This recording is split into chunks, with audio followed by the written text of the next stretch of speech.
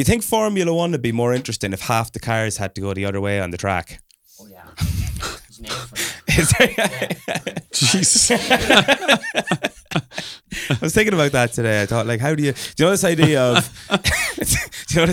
of the Olympics should have a normal person also partake in all the events? Yeah, because we get to perspective. See, you get to see how good a 100-meter runner is if I had to do it beside them.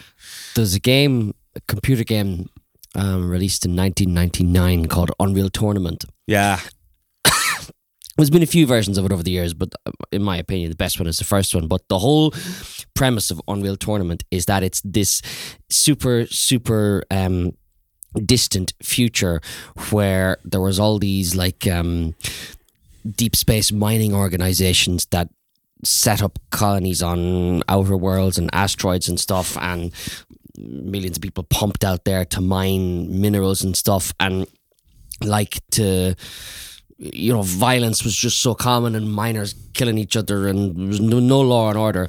But some company came up with these devices called respawners, so that when someone died, you could instantly just respawn them and bring them back to life, and to kind of maintain the workforce.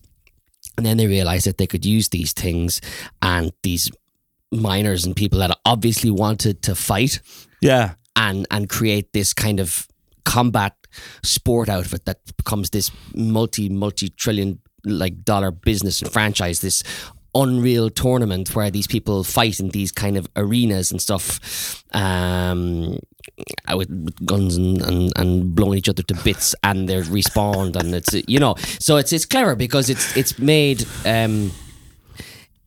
like it's put lore and reasoning behind just the kind of the classic deathmatch first shooting game tactic. But wouldn't it be unbelievable if those devices were actually real? Because then we could have Formula One where everything goes the opposite way, or fucking trapeze at the Olympics with no safety net, splat. Just, oh my God, every sport would just become a whole lot more interesting, wouldn't it? Yeah. Wow. Imagine giving the whole crowd, imagine just like a Manchester derby or something, and giving both crowds just like petrol bombs and knives. Can you score down you go. a goal if we start a civil war behind you? It'd be a real question then, mayhem. But it'd make for some seriously interesting viewing though, no? We have lost the run. Quinner, how are you? Are we recording, lads? Yeah. Oh yeah, this is great stuff. Well, I had a great intro, lads. But, this is brilliant content. I think we're done here. Just to tell the listeners, we have a very special guest coming up later on, Mr. Tabby Callahan, and I guess let's see. The big question for our listeners this week, lads, is: did Mícheál actually get on the streets this week? Oh God. Was that where I was supposed to have Mícheál on the streets ready? Do you not have it, no? I don't have it ready. My God, that's 30 seconds into the episode. We usually have a bit more of a chat. Talking to your average Joes, a random question he will pose. What he'll ask one never knows. What's your favourite movie? Savoury or fruity? Do you like sushi? It's Mícheál on the Well, lads, what's the crack? streets. I'm going to paint the picture this week. We turned up at 10:30 this morning in Dublin, got a bus out to County Meath, and now we're at Slane Castle about to see Harry Styles in about a half an hour. Wet Leg, Inhaler, Annie Mac have opened. The atmosphere is unbelievable, and I asked the people here who they think should play Slane Castle next summer. Here's what they said. Eminem. Unreal, who do you think? Taylor Swift, yeah. Harry again. It can't be Harry. It has to be. My brother's band, The Pottingers. Where are they from? Belfast. And what kind of music do they play? What kind of music do you play now? Sexy music. Who's the sexiest in the band? Niall Curtis. Is he your brother? Yeah. Coldplay, 100%. Yes. 100% Coldplay. Britney Spears. Lady Gaga. Pink. Oh yeah. Go on. Fred again. Yeah. Who'd you say? Taylor Swift. Oh. That's so good. One Direction reunion. I think Lizzo. That'd be good as well. Lads, I'm sorry that I'm not with you today. I'm actually raging that I'm missing out on the interview with Tabby. But what I want to ask you from Mícheál in the streets is what Slane gigs have you been to before? Tell me all about them. And also, I want to know who you would love to see headline Slane Castle next year. It's such an iconic Irish venue. I think you're going to have a good answer. It's Mícheál on the streets. Wow. If Firstly, Luke, are you happy with his location this month? You know, as the chief. No, he's in a field. It's not on the streets. Look, I'll give him a break here because at least he is outside. He's starting to work himself back towards where he should be. My initial thing there was that I was just thinking, like, if he's in a field with 80,000 people and this Mícheál on the streets is a good line of best fit average snapshot of the musical tastes of 80,000 people from this country, then the world's fucked. The whole thing is no, to be fair, the group that are going to be there. No, fuck. If you could have seen Luke's face as one artist after the next was mentioned that he did not agree with, that was just priceless. Like Fred again. I watched them. They just headlined one of the evenings at Glastonbury. Yeah, and I watched clips of it. It's a man pushing play on Spotify and another fella shouting into a mic. Yeah. And playing little bits on a keyboard, which I would be prepared to put the house I don't own yet down on, that keyboard is a prop. And all that shit is on the MP3 that they're playing. Like, they go, I don't understand this mode of live performance and why people want to stand in front of it. Like, you can watch a band, you see people playing instruments and stuff, and I'm not taken away from like what somebody like Fred again does in a studio. Like, they have to go into a studio and create and mix these songs and come up with this, and that's fine, and they've created something that people obviously enjoy. But I just don't see the difference between anyone plugging in an iPod and pumping out Fred again at Glastonbury versus the man who sat on the computer in the studio being on the stage while they use an iPod to pump out Fred again. The only difference is that the guy who made it is on the stage, but he's not actually doing anything. So here's my thing about DJs, right? And I understand. Look, I can't do it. I can't sit in a studio and make a song. So it's an art form and people love it. The thing is this. DJs, and look, if I'm wrong on this, get in touch with the show. You can give me an example.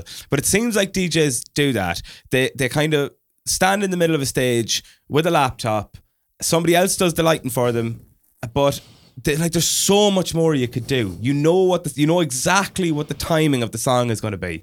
You know exactly how things are going to go. Like, if you look at a Gorillaz show or something like that, where they do the massive like projections of these caricatures on, and there's a whole story that happens in their show. Yeah, like DJs could get way more creative with their shows. They really could. So every DJ out there, they don't need to though, because everybody in front of them is drunk and has no music taste. Quinner, have you been to Slane? I have twice actually.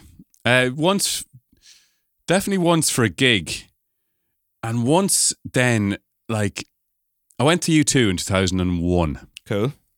In Slane, and it was interesting. I have an interesting relationship with U2 actually. I grew up loving U2. Mm-hmm. They're my favourite band. Love the songs. Really didn't necessarily love the people, or that wasn't my relationship with them, but the songs, I don't know what it was about them, but the Joshua Tree, Rattle and Hum, Achtung Baby, loved those songs. But then as I got into my early to mid 20s, I started to, I don't know, was it that I started to feel a bit funny about Bono and some of the things he did. Sure. Or was it that I sort of started to learn a little bit more about music and maybe didn't necessarily like some of the things they did musically? Mm-hmm.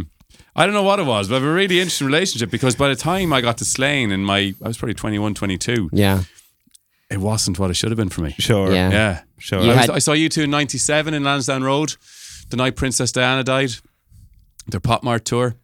and I love that. I was in the thick of it, and I was 17 years old, and I was just in heaven. But I went to Slane, and it was the biggest gig of the summer that year, and I had the tickets bought months out, and they had that whole the sun was just going down, and they did the Streets of No Name, that beautiful guitar intro, which was my favorite thing growing up musically. Sure. And I just remember feeling, I'm not into this. Yeah. It's mad. Yeah. You had you'd thrown in the towel on your time as a U2 fan, so to speak. Luke, that is a great analogy. Yeah. Fair play to you. No problem. Very good. Yeah. The smile on his face said it all. Yeah, I guess you could say, Luke, that I threw in not even one towel, but possibly two. Yeah. But anyway, that was my time at Slane. But then, actually, a few years later, I was staying at a house. It was a beautiful house. My girlfriend at the time, her sister had rented this house for a year, and this was just down the river from Slane Castle. It's a beautiful house, and she was away. The sister was away, so myself and my girlfriend and a load of friends went down and stayed in this house for a few days. And we exploring and walking, and we followed the river, and you knew Slane Castle was just there. Class. You couldn't get in though. The river was strategically, or the castle was obviously strategically built that the point where you needed to just go over and cross the next field and get there. Yeah. The river was there and you couldn't get across the river. Sure. But it was a great little adventure. We were about an hour and a half walking down by the river saying, we're going to get there. And we didn't, but hey, it was a bit of crack. So that's my second time almost at Slane Castle. Yeah, but not quite. Not quite. So anyway, that's me. We're getting sidetracked here a bit, are we? Lads, have either you been to Slane? I have. My answer for going to Slane and who I'd like to see headline Slane are the same thing. And let me explain. Let me explain about Slane. So a couple of years ago, the Foo Fighters headlined a day-long festival, not unlike Harry Styles' thing, a day-long music and rock festival in Slane Castle, of which they had some bands that I really loved were going to be there. But Foo Fighters at the time, even still so, but at the time were without a doubt my favourite rock band. Absolutely loved them, had all their albums, knew every song. This was the gig that I had to be at. But by the time I had no money at the time, and by the time I got the money together to buy a ticket, all the tickets were sold out. So I didn't book the time off work. But my best friend in the world, Wheeler, I don't know if he bought me a ticket or if he came across a ticket. And he called me and he was like, man, I have a ticket for you. And I was like, oh my God, no way. I was working in Alfie's barbershop, and I ran into Alfie. I said, Alfie, I need the weekend off. And now, in fairness to Alfie would give you any time off that you needed if it was reasonable, right? But 5 staff members had taken that weekend off, and there was only 8 barbers. So if I'd have taken it off as well, there was no staff to run the shop on a busy Saturday. And I remember him looking at me, and he seemed really disappointed in what he was going to have to say to me, but he said, Rory, I can't give you that off because there'd be no one to run the shop. And he just said, I'm really sorry. There's not a whole pile I can do about it. So I had to call Wheeler back, and I said, Wheeler, I said, Wheeler, I can't. Oh, what a gut punch. I can't go to this gig that I really wanted to go to. I can't go. So the Saturday rolled around, and I remember it as clear as day. Today FM were doing a full day long live on the road show from Slane Castle from that gig. And so I was listening to it, and Alfie, in fairness to him, God bless him, but he says, we'll put it on the radio for you, Rory. That makes it worse. I don't know. That's the same thing, all right. So anyway, he put it on, and he turned it up a bit louder than we usually had the music. He was trying, to be fair. I love Alfie to bits, but I was devastated. And I'm not joking. That Saturday, in all the years I worked in Alfie's, it was a mental busy shop. That Saturday, I think I did one haircut in the whole day. And I remembered about lunchtime, Alfie saying, can you still go to the gig? But at that stage, my ticket had been given to somebody else because I couldn't go, blah, blah. And so I sat and I listened to Foo Fighters headline Slane from work. So it's in my answer to who do I think should headline it next year. The Foo Fighters have just replaced their drummer after the passing of Taylor Hawkins. They're back playing gigs. that's who I think should headline it. So if somebody could get onto the Foo Fighters management and get them over here next year, I'd be delighted. I'll give them a call. I know the guy. Thanks, Liam. Maitland's Barbershop in Colooney will be closed. Yeah, just if anyone is, planning their haircuts a year out, you might want to have a look at what date Slane is happening next year and just avoid that, because Maitland's will be closed on that day. Yeah, for sure. Luke, I've never been to Slane. I've never been. I'm very bad for going to gigs in general, considering how much I love music. But no, I've never been to Slane. In terms of who I'd like to see headlining, I don't know. Like, there's lots of. I think Lady Gaga, Britney Spears, Coldplay, they all got very positive facial expressions from you there. They got reactions for sure. Yeah. I mean, there are some answers that you could go for, like real classic bands that you might not have a lot of time left to see, the like of AC/DC, who they've done Slane before. There's bands like that. But I'd like to see a younger, kind of more current, up and coming artist get a shout there, and somebody who is David Guetta. He'd be a fan. No, I wouldn't. Fair play to the man and all he's accomplished that I haven't, but no, not for me. If I want to listen to David Guetta, I'll put on my earbuds and go to Spotify. I'm not paying €80 to stand and listen to Spotify playlists in the field. That's the thing about DJs as well. Actually, sorry to cut across your answer, but the sound in fields is crap. Yeah. Right, so it's really more about just kind of being there and saying them, you know what I mean? Yeah. So actually, you're going to get a much better listening experience from putting in your earbuds and just listening to David Guetta's song while you go for a walk. Yeah, in fact, people, what I would recommend is if you do go and see David Guetta live, you just go on and stand in front of the stage, and that's your experience, and then pop in your earbuds and then just stick on a Spotify playlist of David Guetta songs on shuffle, and you'll have a much better experience because you'll get to see the man on the stage doing nothing, and you can listen to really good quality audio at the same time. There's Luke's tip for this week. That's great.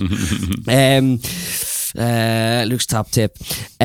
So no, I do you know what? I'd love to see somebody like Sam Fender do it. That'd be cool. I'd love to see somebody like Sam Fender do it. Somebody that there's not a lot of people that have been in the charts the last couple of years writing modern kind of stuff that resonates with me in any kind of a way, but he definitely got me. His most recent album, there's some amazing songs That's on unreal. that there.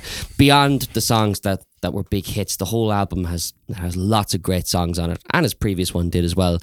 If he Could he was, fill it? Huh? Could he fill it? I don't know, Right.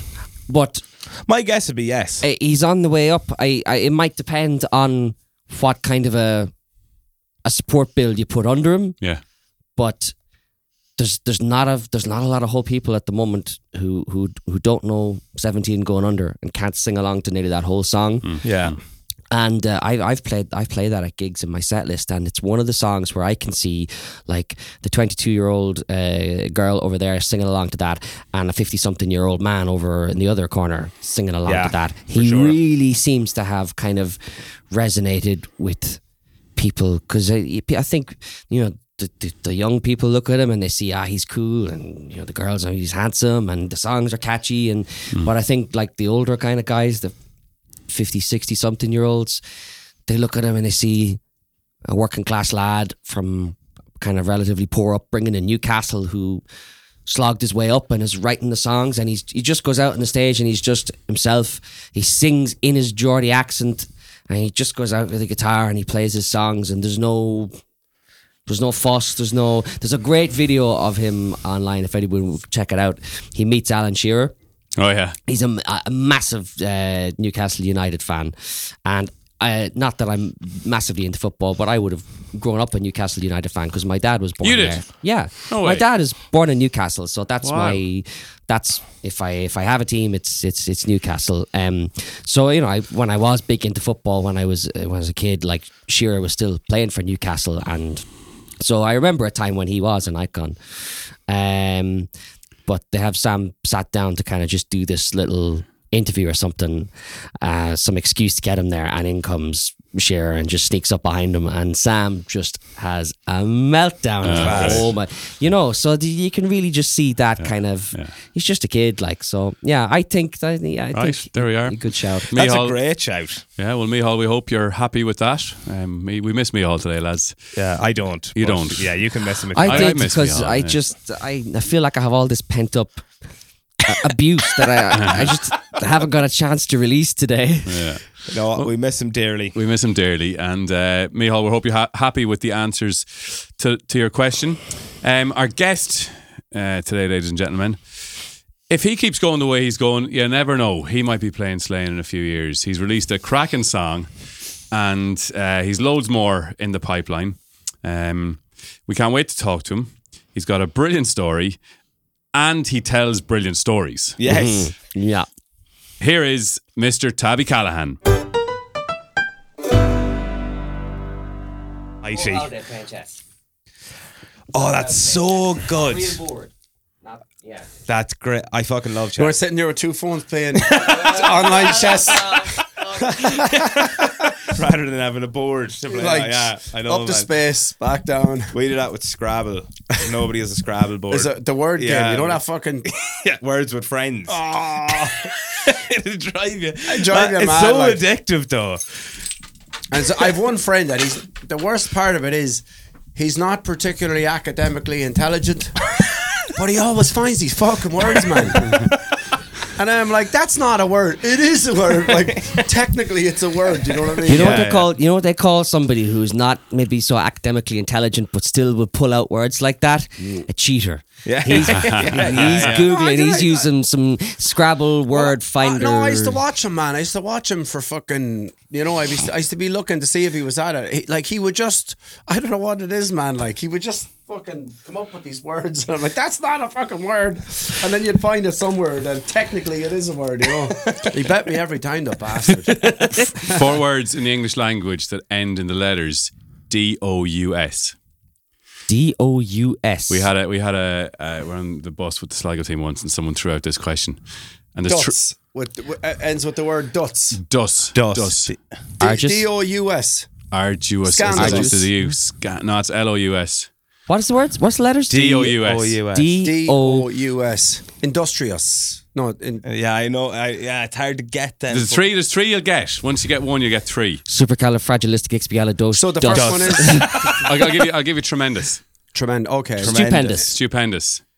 Horrendous. There's the 3, right? And we were the whole way up the bus, whole way up to Dublin with the Sligo team, trying to get the 4th word for like hours. We kept that. I know, Luke. I'll come back to it at the end of the interview, maybe, and we'll see. So Tabby, they the podcast. I'm going to be able to think about nothing else now. Anyway, this fella from Eastern Harps, you wouldn't have just put more than what you were saying. You wouldn't have put him as an academic, intelligent fella. And just as we're pulling into the hotel in Dublin, he comes out with it. Hazardous. Delighted with himself. I mean, everybody else moved on from it ages ago, and then there's just one person grinding on it. I'm going to get it. The whole journey. I'm going to get it. Too tired for pints or anything, just have to go straight to sleep. Like, my brain is fucking red. Yeah, I've been thinking of these words all day. Tabby Callahan, you are welcome to In the Lamplight. Thanks very much. I didn't realise we were recording. Okay. It's a good thing I didn't say shit, isn't it? Luke, I'm trying. Or the name of your friend who bet you so many times. Yeah, that was Wayne Kelly, and I still think he was Googling it. I think he had a little secret phone or something, a work phone maybe. Yeah. Anyway, great to have you out here, man. Yeah, great to be here. I want to just for a minute talk about where I first came across you, because we'd be similar age, and I was a teenager in Sligo dreaming of possibly someday even being in a band, and meanwhile around the place there was this young Tabby Callahan fella in Petronella, rocking the Journeyman and a few other places around the town, hanging out of the central I don't know what, a structural beam that used to be directly in the middle of the stage. Yes, remember that? Yes, absolutely. Oh gosh, I used to hang out of that thing. When you're 18, you're just fearless. Yeah. Right now, I wouldn't lean against it now. I get a bad back. For the younger among us, where was the Journeyman? Journeyman is where Gracie's is now. It's where Gracie's is now. It was Okay. Glenn McHugh's and now it's Gracie's. Yeah. Okay. That was there was actually an acoustic piano in the Journeyman. I played a couple of little half-hour gigs up there at one stage. That was the place for gigs at the time, Yeah. And, The Journeyman is a class name for a pub. Yeah. Someone class. needs to bring that back. Whoever is going to take over some of the pubs in Sligo. The Journeyman. What are your memories of those days, Tabby? Oh gosh, my memories of those days.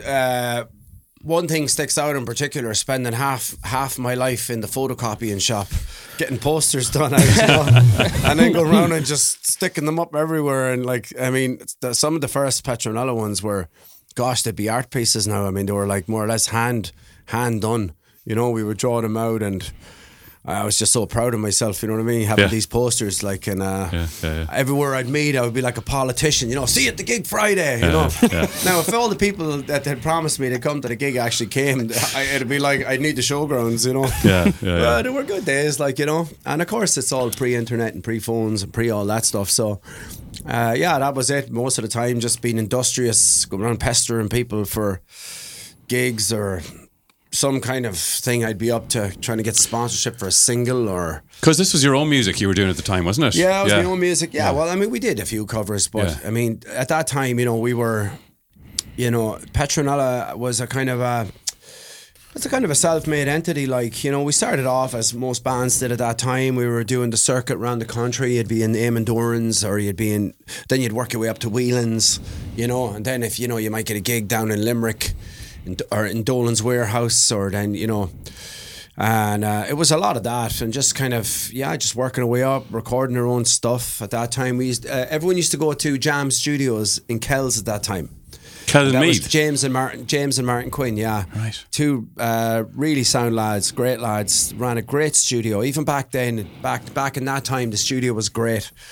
And so we used to just be, just trying to build it up, and then we done a couple of competitions, and hot press competitions, and then Heineken Green Energy was around at that time. That was a kind of a competition stroke festival, and of course then I wore flares that were like circus tents, and flowery shirts and all kinds of ridiculous stuff, and that was kind of the thing. And we were building our way up, and then we had a couple of singles that did quite well. They charted, and look, at that time it was kind of a different model. You really had to put the legwork in to get singles to happen. You were doing a lot of traveling, then you were going around. Here's an old insider industry secret, right? Yeah. Cheers. So how most bands got their singles done was you would get onto the music shop and you would get them to give you what was called clicks. Okay? Now, that would mean basically you would make friends with Mary in the music shop in Longford, and you'd be phoning her. All right, Mary, how are things? How's Paddy doing? How's the foot? Build up a rapport with them. And then you're hoping that they give you 20 extra clicks on the single, And So this is how the charts were calculated. Yeah. But it was by clicks. Yeah. But even at that time still, though, there was still it's still very clicky, though, because I knew Louis Walsh was doing that with his bands, but he was getting thousands of them, right? And his clicks would be allowed to go through. Yeah. But yours wouldn't. Like, if you had, got 200 clicks in a shop, they'd be going, there's no way they got 200 clicks in that shop. So they wouldn't give it to you. They wouldn't give it to you. But Louis Walsh was able to get them, Right. Because that's the nature of these things. Yeah, sure. Okay. He's right and all that. So speaking of Louis Walsh, Tabby, and I don't want to spend too long on this because it's a story you've told many a time, but the part I'm interested in is how you entered the X Factor, or where does it come across your radar, or what Speaking of Louis Walsh, well, around that time Westlife were obviously massive, and I'd see the lads about, and in many ways, I'd be kind of, because I obviously went to school with Cian and Shane and that, and Mark and that, and I would have known the lads pretty much most of my life, and they were obviously they were in a totally different music to me. But they were still inspirational in the sense that they had managed to become an international success, So I would be kind of, every time I'd meet Cian out in Xanadu's, as used to call it, Xanadu's, I'd be annoying him, like, any chance of, a support slot, or any chance of this or that. And one time he landed down at my house and he said, how would you like to support Tom Jones? And I was like, what? Yeah. So we, as Petronella, went and supported Tom Jones, and that was amazing. And then from that, Where was that? in the RDS. Oh, lovely. And that was thanks to Cian. I have to give that to him. Yeah. And I met Louis through that. And, I met him a few times over the years, kind of at different, he'd be turning up at different events. And then I met him one time and he said, there's a competition coming up for bands really soon. He said, this is going to be different. The whole blinky eye thing. This is going to be different.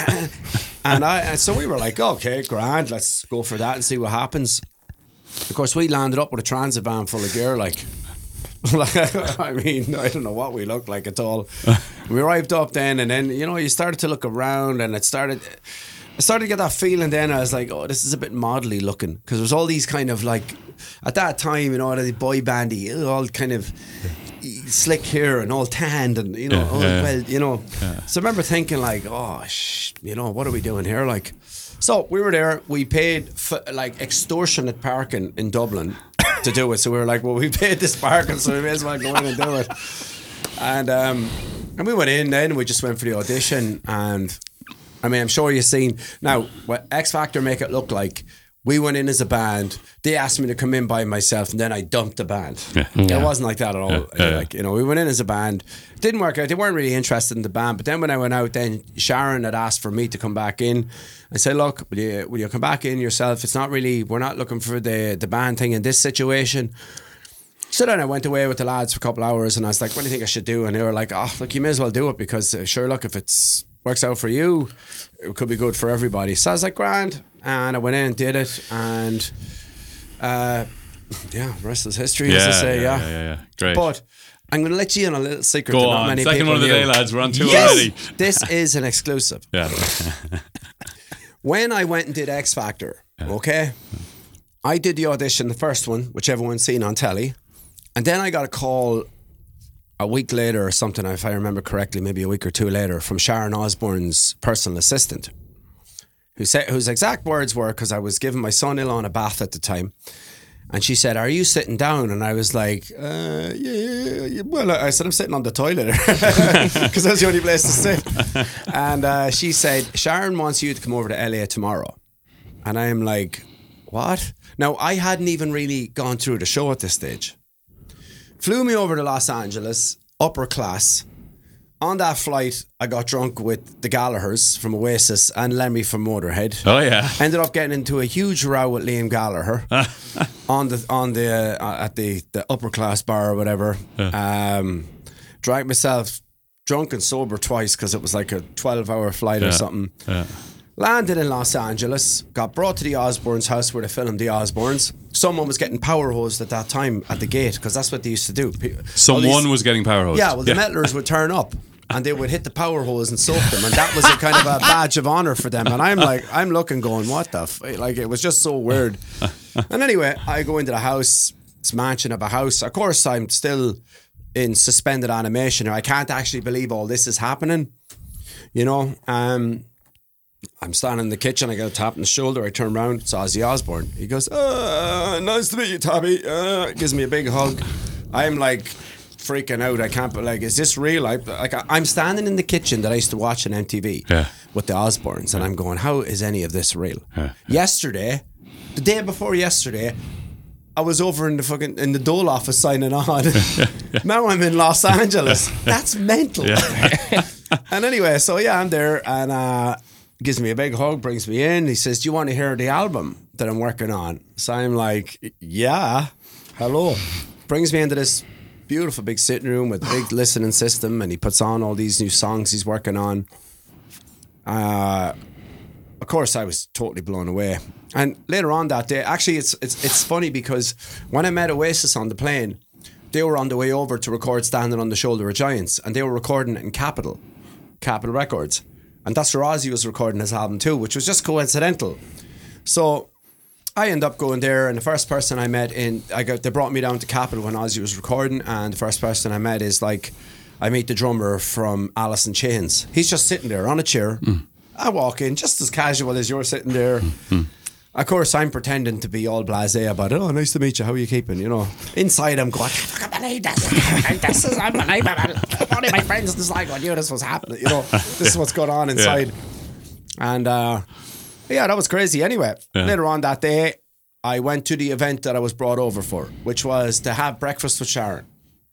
Had eggs with her.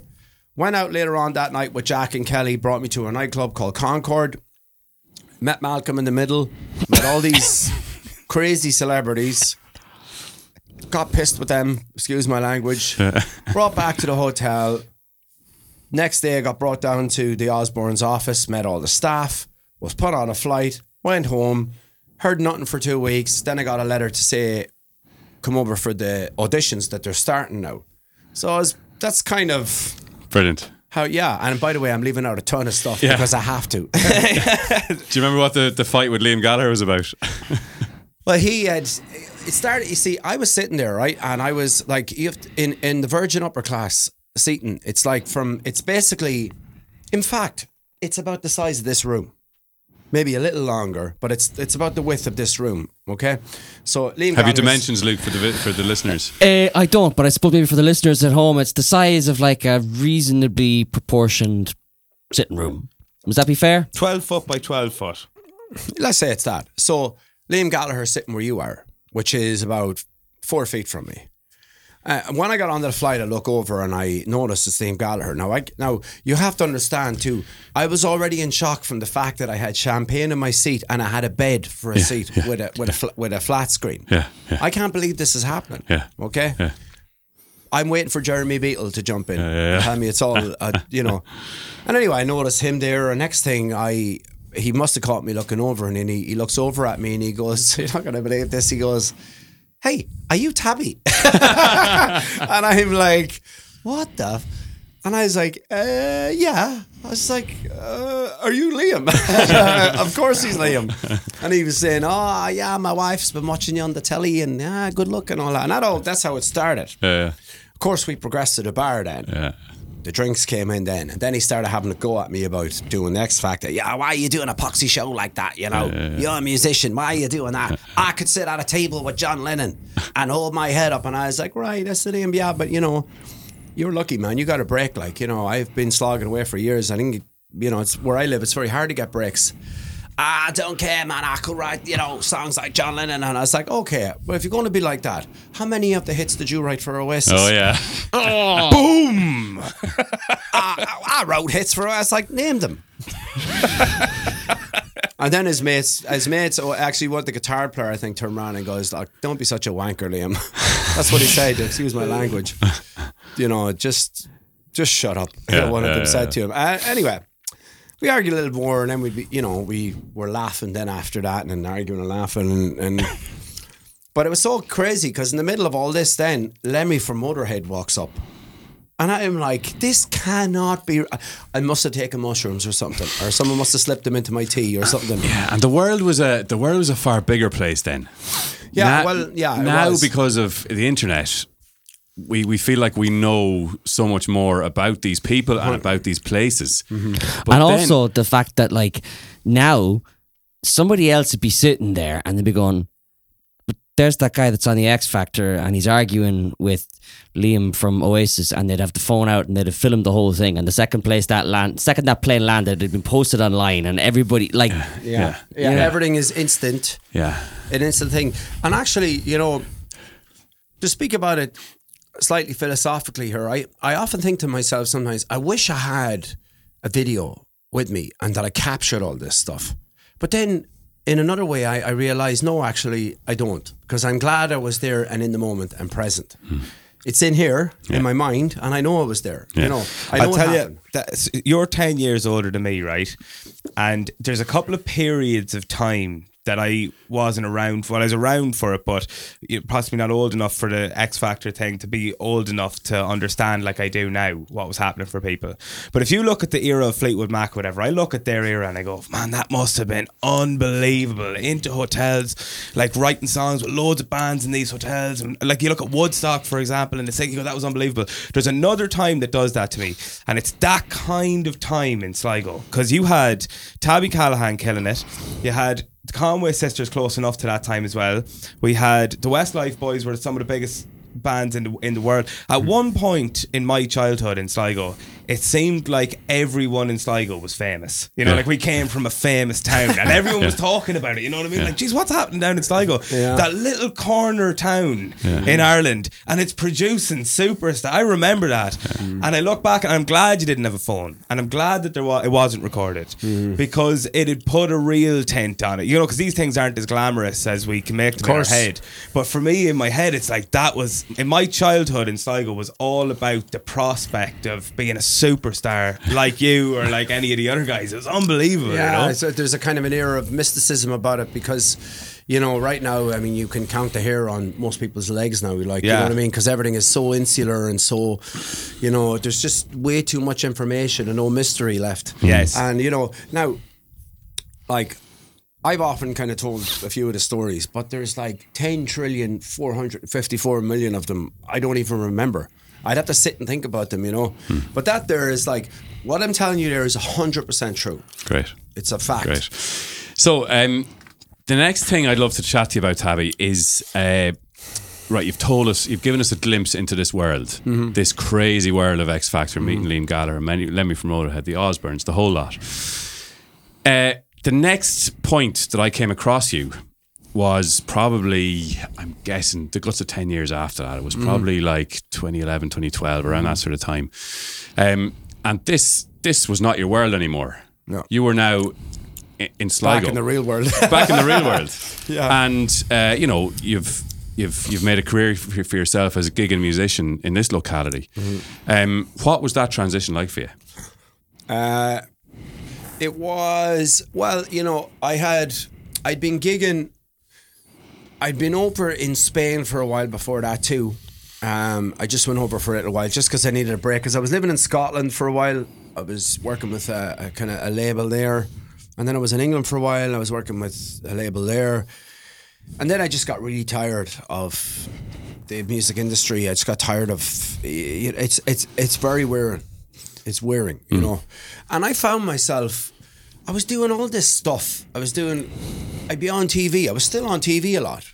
Years and years after X Factor, right? Here's a little one not many people know. I did a cameo as myself in Hollyoaks. Nice. A lot of people know that. In the Christmas special. I appeared as Tabby Callahan in it. And the whole plot was, this guy's entering a competition. I walk in the door, he's raging because I'm going to enter the competition too. And then have a wee kissy-wissy at the end with some hot girl in the bar and, you know, blah, blah, blah. And it's funny, like, you know, but like I had done all this mad stuff. But the one thing I wasn't doing was what I wanted to do, which was play. I wanted to play. I wanted to be working and playing all the time. And I found as well that, you know, initially, okay, when you're in the celebrity world, it's kind of ironic, right? And this may be one of the maladies of our world, that when you're a celebrity and you're famous, you don't have to pay for anything. Everyone wants to give you stuff for free, you know? Like, and that was kind of bizarre because I was getting all this stuff, like, you know, all these cool stuff, and it was great. It was lovely when it was happening, right? But I didn't really make much money at that time. And then so I'm like, okay, I've got 2 kids now. I have to support them. So I had to, in fact, you know what? I'm going to give you the real story here. Okay. Here we go. It was about 2000 and it was around the time frame you're talking about, actually. Yeah. And I remember it because myself and Anna were broke as a joke, really broke, no money. There was nothing happening. All of the bullshit stories about this thing in the pipeline and that other thing. I just got exhausted with it. So I was like, okay, I'm going to have to. This was a big thing for me to have to do. I went into town there Christmas at one time, and I had to swallow my pride and go in and ask for pub gigs. Now that was, I won't lie to you, that was a kick in the balls to have to do that. Okay. So I remember going into Fiddlers and he's looking at me. He can't understand. Fergal can't understand. What's this guy doing here looking for it? This is. You could see it in his eyes, like, this isn't right. But I was in Sligo, this is where I was. I had to work. I had to support my family. So he goes, look, Tabby, I feel terrible. He said, I don't have any gigs at the moment. He said, we're booked up. So I went around to a few places. It was too late in the season to get gigs. And I remember I tried one last place. And I was up in Mooney's beside the showgrounds. And it was around the time of the ice and snow. It was really bad ice and snow. And I'm walking up at, you know, half a mile an hour. Yeah. Trying to make sure I don't bust myself. Those winters, yeah. And as I'm walking up the road past the showgrounds, right, this is as true as God, there was an electric box at where Rose Hill is. And I sat down for a minute and I just had this kind of deep metaphorical moment where I actually, because I have a very strong faith in God. And I remember at that time I was praying, I was like, God, could you give me some kind of a sign that I'm doing the right thing, or that I'm doing what I should be doing, or I knew I was doing the honourable thing by trying to get working again. But I was like, can you give me a sign? And just as I prayed this, at this exact moment, I see this massive, I think it's like a Mercedes or a BMW coming towards me. And just like, could you give me a sign? And who was it? But Shane Filan drives by, right? The car hits a bit of ice and it flies up and hits me in the face. That's a true story, right? Nice. Now, you know what I did at that point? I bust my arse out laughing. Yeah. Because there was nothing else to do at that point. I'd asked God for a sign. He drives by, ice flies up, hits me in the face. Yeah. Anyway, Yeah. I proceeded on up to Mooney's and he gave me some gigs, right? And that is kind of where I kind of entered back into the real world again. So I started doing a few gigs there. Now, I was trying to figure out songs and set lists and that and come back to earth. Do you know what I mean? Yeah. I started there and then I started doing a couple of gigs in Fiddlers then, and then I met with the boys, Sean and the lads, and then I kind of got in with them and I was doing some bits with them, and then I was kind of doing gigs here and there. Now, I was still doing a lot of big stuff. Around this time I went over to England.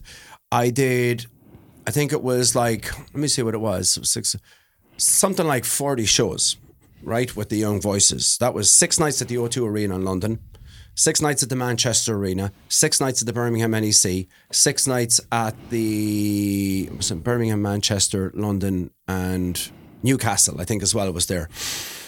You're talking 20,000 people a night. Now, I was just a kind of a guest there with them, but it was a cool thing to do, you know. Yeah. It wasn't like big money or anything. It was just more of an opportunity, you know. So that's the way my career was. I was still getting all these amazing opportunities, but I was still having to work and play and gig. And so yeah, that's kind of how it happened, Kieran. And then, you know, and you said Tabby, sorry, you said you had to swallow your pride, you know. And I understand that. Was that a tricky time for you, or was very that time is what defined me and made me who I am. And that's why, like, I've always kind of, because just the way I was reared, I've always had a humble attitude. I'm kind of lucky like that. I've had friends who've had brushes with celebrity and thought they were going to make it and they turned into arseholes. And then they just fell from grace and just had a terrible fall. And they looked like morons. I was lucky like that. It never went to my head. I was never deluded. I never believed in any of the rubbish that was written about me. So I was kind of lucky in that sense, but at the same time still, it was a hard pill to swallow, because you have to understand, you know, I would walk through Heathrow Airport. I would spend an hour taking photos and signing autographs. I would walk down any street anywhere in the UK, and that's the way it was with me. I would walk through London. That's the way it was. I couldn't get through London. Yet here I am. I'm back in Sligo, tail between my legs. Huge thing I've done. Back, but you see, when you come down from that, you don't just come down to ground, you go subterranean. Okay? This is all part of the hero's journey. The hero's journey is where you reach a huge height, okay? Then you not only come back down to earth, but you go underground, right? And then you work your way up from underground. Hopefully by the time you reach ground level, you become broken, you stay that way for a while, and then you rebuild yourself. And hopefully what comes up, the rebuilt man, is a better man than the one before. So that's kind of been the journey for me in that sense, you know. And so yeah, the pride thing was, you know, that was a hard pit. Now I had a few years there where it had probably a hard effect on my mental health, you know what I mean? Because I was very depressed for a lot of years because I was having to keep up this front. Sure. Oh, big things in the pipeline, huge things happening. Yeah. And just one day, I got in a taxi and a guy says to me, "Oh, Tabby, how are things? How's the music going? Is it rat and big?" And I was about to launch into the bullshit speech, and then I went, to be quite honest with you, and excuse my French, I said, "Not a fucking thing. There's nothing happening." And he went, "Ah, fair enough. That'll be €6." That was the end of the conversation. He didn't even inquire, you know. Yeah.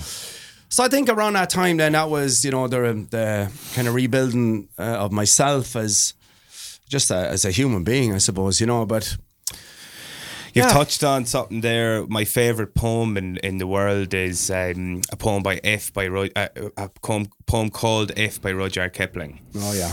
And in the middle of that poem, he says, the poem is all about becoming a man, you know, and how to be a man and how to be your own man, and how to take life's challenges and to see them as stepping. So you said, like, it's the formation of who you are as a person today is going through these trials and tribulations, and how you go from the extreme heights to the extreme lows and build yourself back up. And his phrase in the middle of the poem, he says, if you can see the things you gave your life to broken, and stoop and build them back up with worn out tools. And that's what that sounds That's like. the beauty of it. I know that part of the poem, yeah. Well, look, a lot of people at that time who done similar things. I remember Little Chris, you know, he ended up committing suicide, you know, and there was a lot of people that ended up drug addicts, alcoholics, just terrible stories, you know. And I always maintained that it was kind of my Christian faith that sustained me through that, because suddenly then you're coming face to face with yourself in the darkest, deepest, darkest. Not a lot of people go there, but I went there, you know, and I kind of came back the other side and kind of realising then that, okay, you know, life is not a destination, it's a journey. And it gave me then, I think as well, it gave me a perspective of compassion. Then I'm able to understand where people are coming from and not get deluded by any nonsense, you know. See things for what's important, you know what I mean? Great. Because those things are fleeting. But to be working, to be meeting people along the journey, to be making friends with people who are good at their craft, to have a mutual respect in a relationship and friends. I mean, that's actually real success. That's the real stuff. And actually, you stay healthy. You don't become an alcoholic or a drug addict. Or, do you know what I mean? That's real success, actually. Yeah, absolutely, man, absolutely. The last thing I want to talk to you about, and I've no problem spending a bit of time on this because I love it, is another sort of transition for you, I suppose, because you have recently released your first single. Yes. But I know, because I've been in Tabby Road plenty over the years. Tabby Road. I give me love the that name is name. deadly. The studio may be shit, but the name is great. I love that name. I've had the pleasure of being in there with you a few times, and that must be 6 or 7 years ago. And I've heard loads of your songs over the years, and you know, finally now in it's the middle of 2023, and you've released one. Yeah, what finally. was that whole? I guess for me, when I'm hearing you talking about the hero's journey and you're high and you go down underground, you build yourself back up. This is the next phase for you, I feel, in that you're certainly in your career, in that you now have this identity and you've music that's really challenging you and that you're really passionate about. So do you want to tell us a little bit about how all that happened for you? Well, just over the last, I think, 10 years, I'd have a belief in that kind of. I would have a belief in serendipity, and for me, for instance, I remember a good couple of years ago, I came across this footage of my great granddad, right? My great granddad was Joe Nealon, right? And Joe McGowan, the writer, has written a lot about my great grandfather, actually. He was one of the last native Gaelic speakers in Sligo. He used to be up and down on Radio Telefís Sheeran. He married an islander from Inishmurray. He was an staunch Gael, you know, and funny enough, I didn't know anything about this at the time, about him. But I was starting to find out that so was I, you know. And then suddenly when I realised who he was and what he was, I was like, shit, this all makes perfect sense. And so the next thing, I just find myself getting drawn towards kind of the Irish story and Irish culture and identity and art and history and all the whole stuff, you know. And then it just kind of gave me a renewed passion, because I got so bored with rock music, because I've been doing rock for years, rock and pop and, you know, all that stuff. And I got kind of bored. I just got bored with the whole cycle of it. And when the Irish thing emerged, suddenly I'm like, oh gosh, this is really exciting for me. So that's kind of what's brought me down the road, Karen, of exploring that and exploring. And then I just kind of figured out, I was like, actually, I think I might have a bit of a knack for this, you know. And of course, I would feel like an outsider, because I didn't grow up playing in trad sessions or that. But in a way, I feel that gives me, it gives me an advantage, because I'm not chained to the orthodoxy. So I'm coming in with bits and pieces of it and trying to come up with my own thing. And that's kind of where I'm at, Karen. And I'm in the middle of writing stuff now. I have a whole lot of stuff written. I'm trying to get it finished, but it's hard. As Luke will testify, it's hard to be a producer, a writer, a musician, an engineer, all that stuff. It's really hard. Yeah, but in fairness, I've also spent a bit of time in Tabby Road, and like you've gone through Oh, let's show you this one. Oh, I'll show you this one. Oh, here's this one. Oh yeah, this one. And you've just shown me these like reams and reams of, it could be a 30-second sketch, it could be a fully formed song, and you've got so much stuff down. That's great. And it's not all the Irish folk. You've got some like very Princey kind of stuff in there. Massive amounts of songs that you haven't finished or I'm the 99.9% released, guy. or you know, maybe you find it hard to get over that hump and just make the decision that that's finished now. And it is hard to let your baby out into the world, you know? Because when it's not finished, you see, this is a thing. What is it? Perfectionism is the enemy of great. Because when it's not finished, it's got infinite potential. Okay? But that's probably connected from probably a couple of my failures after X Factor, things not working out and feeling humiliated from it. So there's probably, I think there was a subconscious sense of like, I can't finish anything because I can't go through that again. Do you know what I mean? Okay. So this single was very cathartic in that sense, because it was like, I had a friend who came back into my life at that time, Speedy, and Speedy was my tour manager when I was on X Factor. So he was there throughout the whole thing when I was doing big tours in England. Suddenly then he appears in my life again, and the next thing I know, I've finished my first single. He was kind of nudging me, get it done, get it done, get it done, get it done. It was kind of just that kind of encouragement, you know. So I got that done, and yeah, I mean, that's phase one. Now we're getting ready to move on to phase two, which is going to be the next single, and I'm gonna release a whole load of it. I've got plans. It's not just going to be music. I'm going to be speaking to people. My main interest is I love Irish culture. I've become super staunch about that. I'm finding out all about that, and I think it's a really interesting story, and it's exciting for me, you know. Because I've been out in the rock and roll world, I've seen that most of them are exactly the same. And most of the story begins and ends the same. Yeah. But I find the Irish stuff very fascinating. So that's kind of where I'm at now. And Luke's going to be playing with me now on the 1st of July at the Grange Festival. Great. And that's kind of exciting for me. You know, I look, this is a whole new journey. I'm learning as I go. I'm meeting some great musicians along the way. I'm going to try and incorporate these people into what I'm doing. Hopefully, maybe do something with yourself, Karen. Anytime, Tabby. And get something together, and that's it. This is just the second journey. It certainly seems the most buzzed I've seen you about something. I've known you for a few years now, and I've been playing with you and depping in with you sometimes, depping in for you sometimes. But I've known you for a few years now, and this is the most I remember seeing you buzz about something and motivated about something and really seeming to have a real energy and a love for this kind of new direction that you found for yourself. Yeah, I think I'm doing exactly what I'm supposed to be doing right now. Maybe that's down to my faith again. That's just how I feel about it. That's the way I feel. I feel I was kind of guided into this, and it's exciting for me. And I'm learning stuff about me. I'm learning stuff about my family. I'm learning stuff about how that relates to Ireland and how Ireland relates to me. And it's a good buzz. It's a nice place to be, isn't it? Feeling you're doing what you're supposed to be doing. Well, you know, at least on some form of a path. You know what I mean? Not to be a rudderless boat, but like as Luke said, I'm buzzing about this. Not to be a rudderless boat. That's a great phrase. I'm just excited to hear new Sligo music, because with the downturn in the arts over the last 3 or 4 years, everyone's projects got curtailed. Everyone's projects got derailed.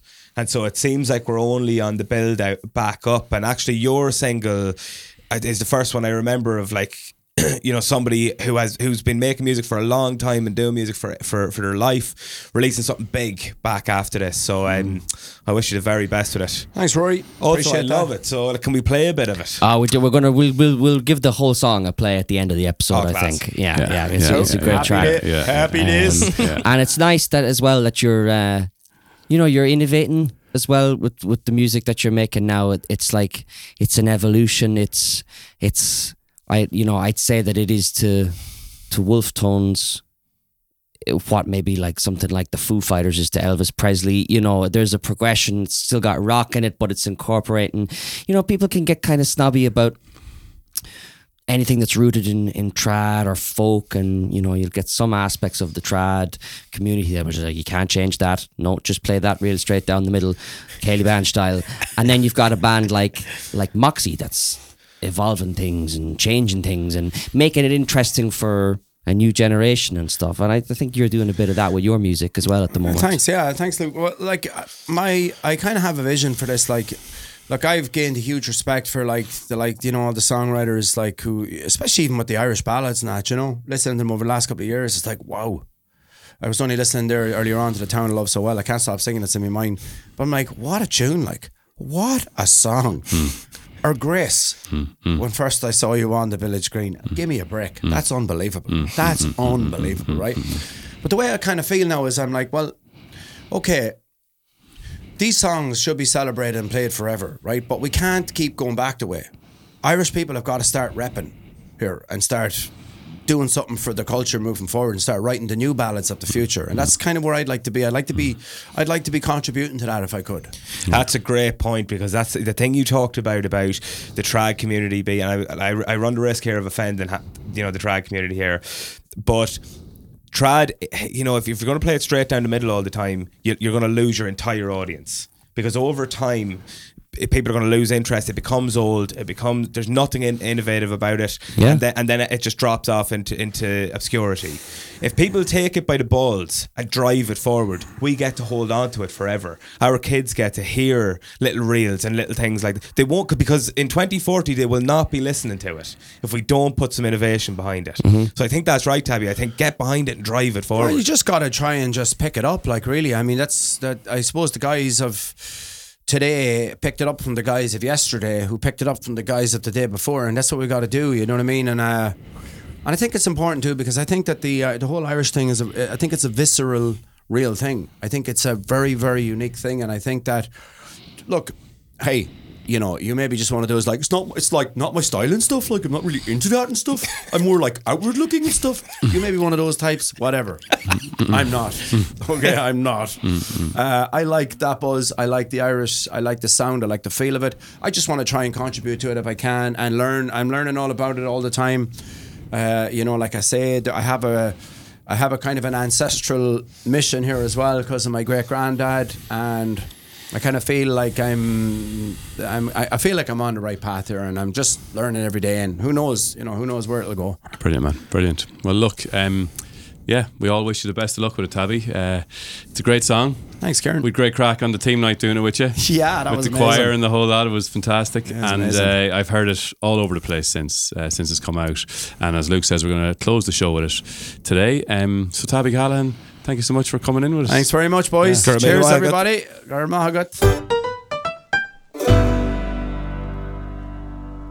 Rory Maitland, what are you going to recommend for us this week? Seriously,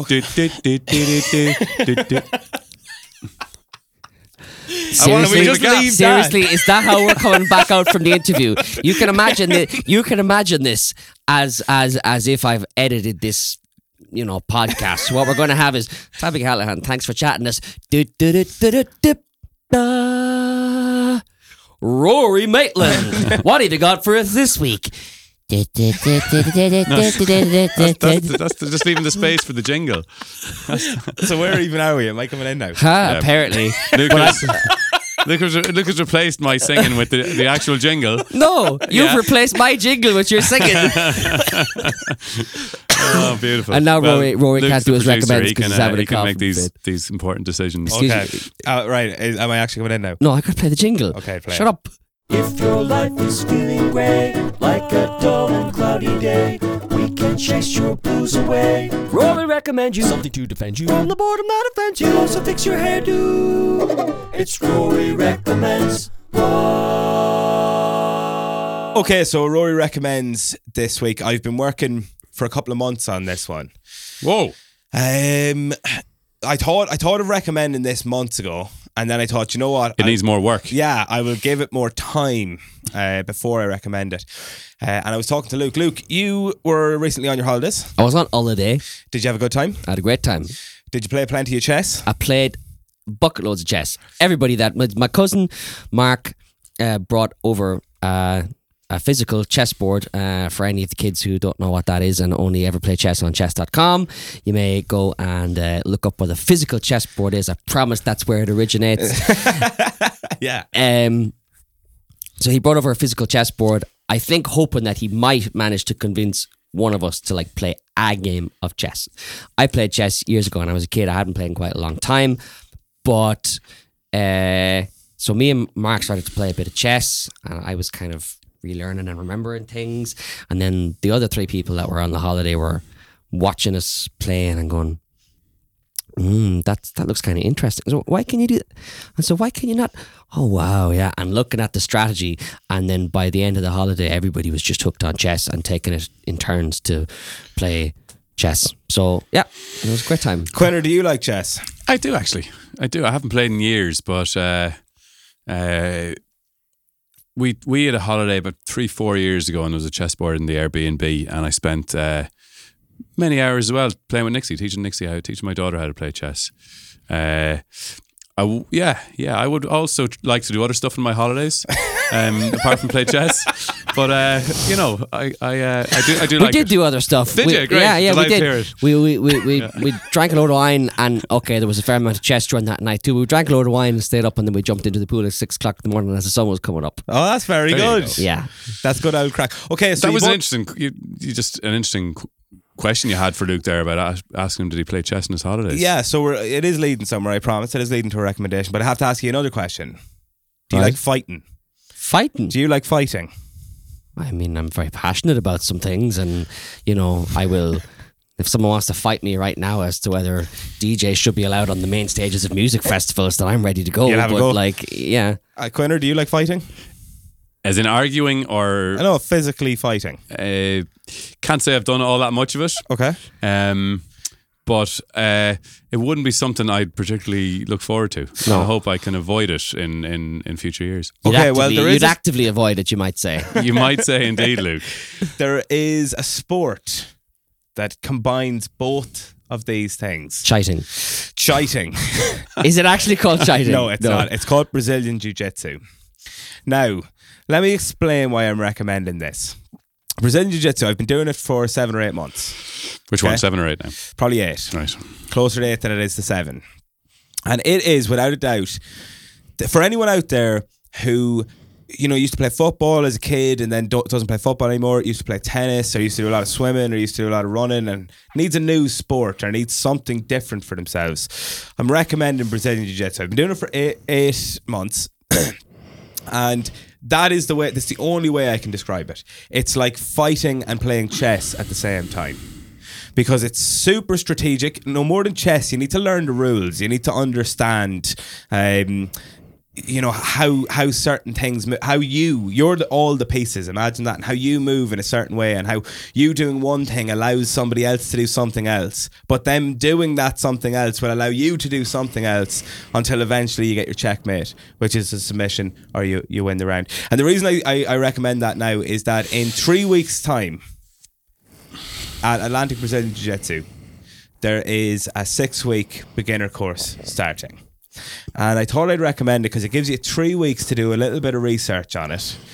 But when I say there's every type of person does Brazilian Jiu-Jitsu, from older men and women to they have a youth program for kids, and every age in between, every fitness level in between, and everyone seems to find something out of it that they enjoy. And the thing is, it's super physical, and you get a lot of fitness out of it, and you get your exercise out of it.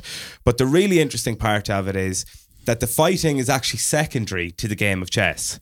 And that would be very strange for people, but it might be very interesting for people. But I was thinking, why don't the 4 of us do a private Brazilian Jiu-Jitsu lesson before next month's episode? How would you feel about that? Can we not just play chess? We can't. It's either Brazilian Jiu-Jitsu or it's nothing. Oh. Well, look. Let's see what Mícheál thinks. Yeah. I don't think we can talk about it now because Mícheál's not here, so we It would be can't. unfair. We can't have a full discussion about it, But Sure. yeah. I'm open to talking about it with Mícheál here in the future. He's the biggest commitment I'll give to that right now. that I was presented with there when I said, why don't we do a private Brazilian Jiu-Jitsu lesson? And 2 solid no's came across the room there. I'll get them, guys. I'll get them. I'll get us to do it. If you arranged a lesson and said it's happening here, lads, and this time and this place, it might be more difficult for us to say no. Yes. But, How? But hey, we'll leave that to you, Rory. Thank you Sure. for the recommendation. No worries. How would it be more difficult to say no? Well, maybe not for you, Luke. I just said no. I would appreciate the effort Rory put into that. And I'd say thanks very much for that, Rory. Not a hope. Okay, so this week's recommendation is to have a look at that and see if you'd enjoy it, because I can't think of anybody listening that wouldn't enjoy it in some form. But if you do like the sound of it, but not the physical violence aspect, I would highly recommend a little goandchess.com. Okay.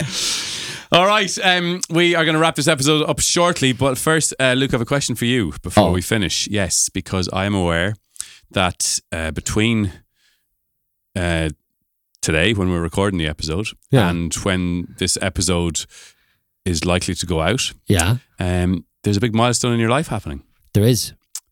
Mm. And Rory, if you're not aware, Luke is turning 30 Oh yes, okay. in a few days. I thought, that's the milestone. was there another milestone? Just playing in Tabby's band at the music festival thing in Grange, you know. Massive life milestone, obviously. Indeed. Nice. But yes, I mean, non-musical milestones we're talking here now. Yeah. How do you feel about turning 30? I'm feeling pretty 29 about it, I have to say. Right.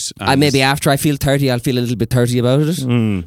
Yeah. But okay. really, I don't do birthdays. Like, obviously I do birthdays, I have no choice, that's how time works. But I don't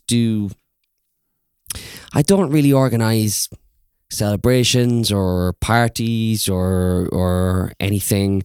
And you know, when maybe you have your birthday and somebody says, "Wow, do you feel older now?" And I've always been like, shut up, that's a stupid question. Of course I don't feel older now, until I turned 25.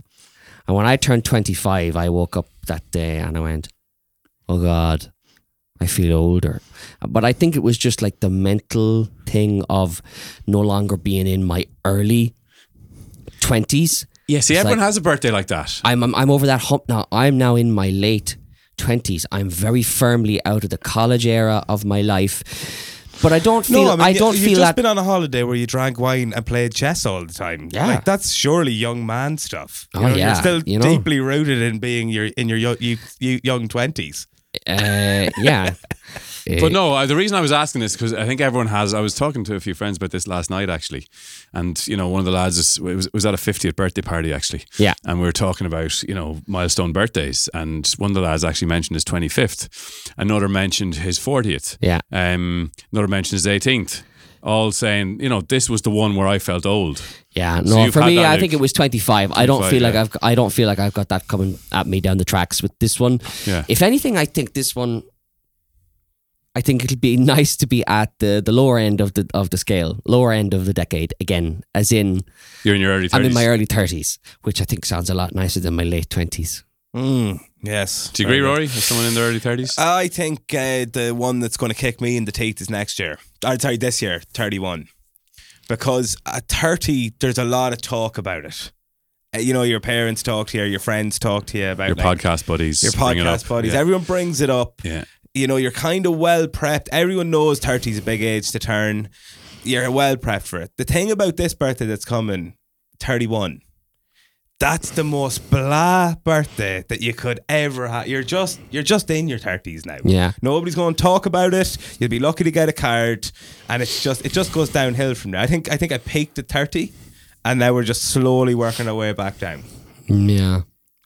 So enjoy, Luke. Enjoy your peak, Luke. Because it won't last. Just listen to this man. Thanks very much. And come here, is that why you're growing a mullet? Yeah, do you like it? Well, all I'll say is that mullets and David Guetta have a lot in common. Good luck, folks. Good luck.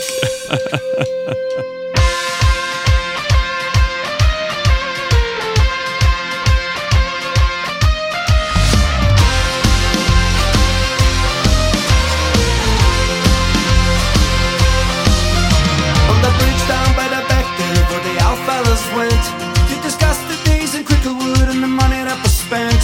To the ring ding of a pint glass, there was sawdust on the floor. Oh, it's hard to be an angel when the devil's at your door. A row, row, row the boat. A row, row, row the boat. The school day gave us Spania with McGuigan on the side, and we learn of Irish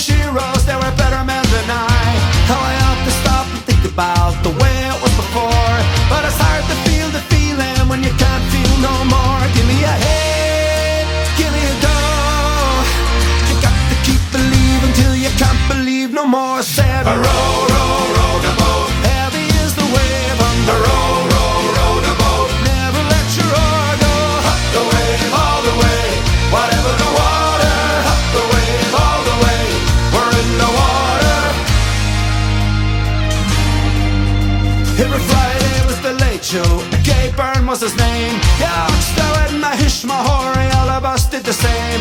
I have to stop and think about the way it was before, but it's hard to get you moving ship when you're standing on the shore. I say, row, row, row the boat. Row, row, row the boat. As a young buck had a girlfriend, Regina was her name, and her father worked in the lumberyard. To me she was a dame.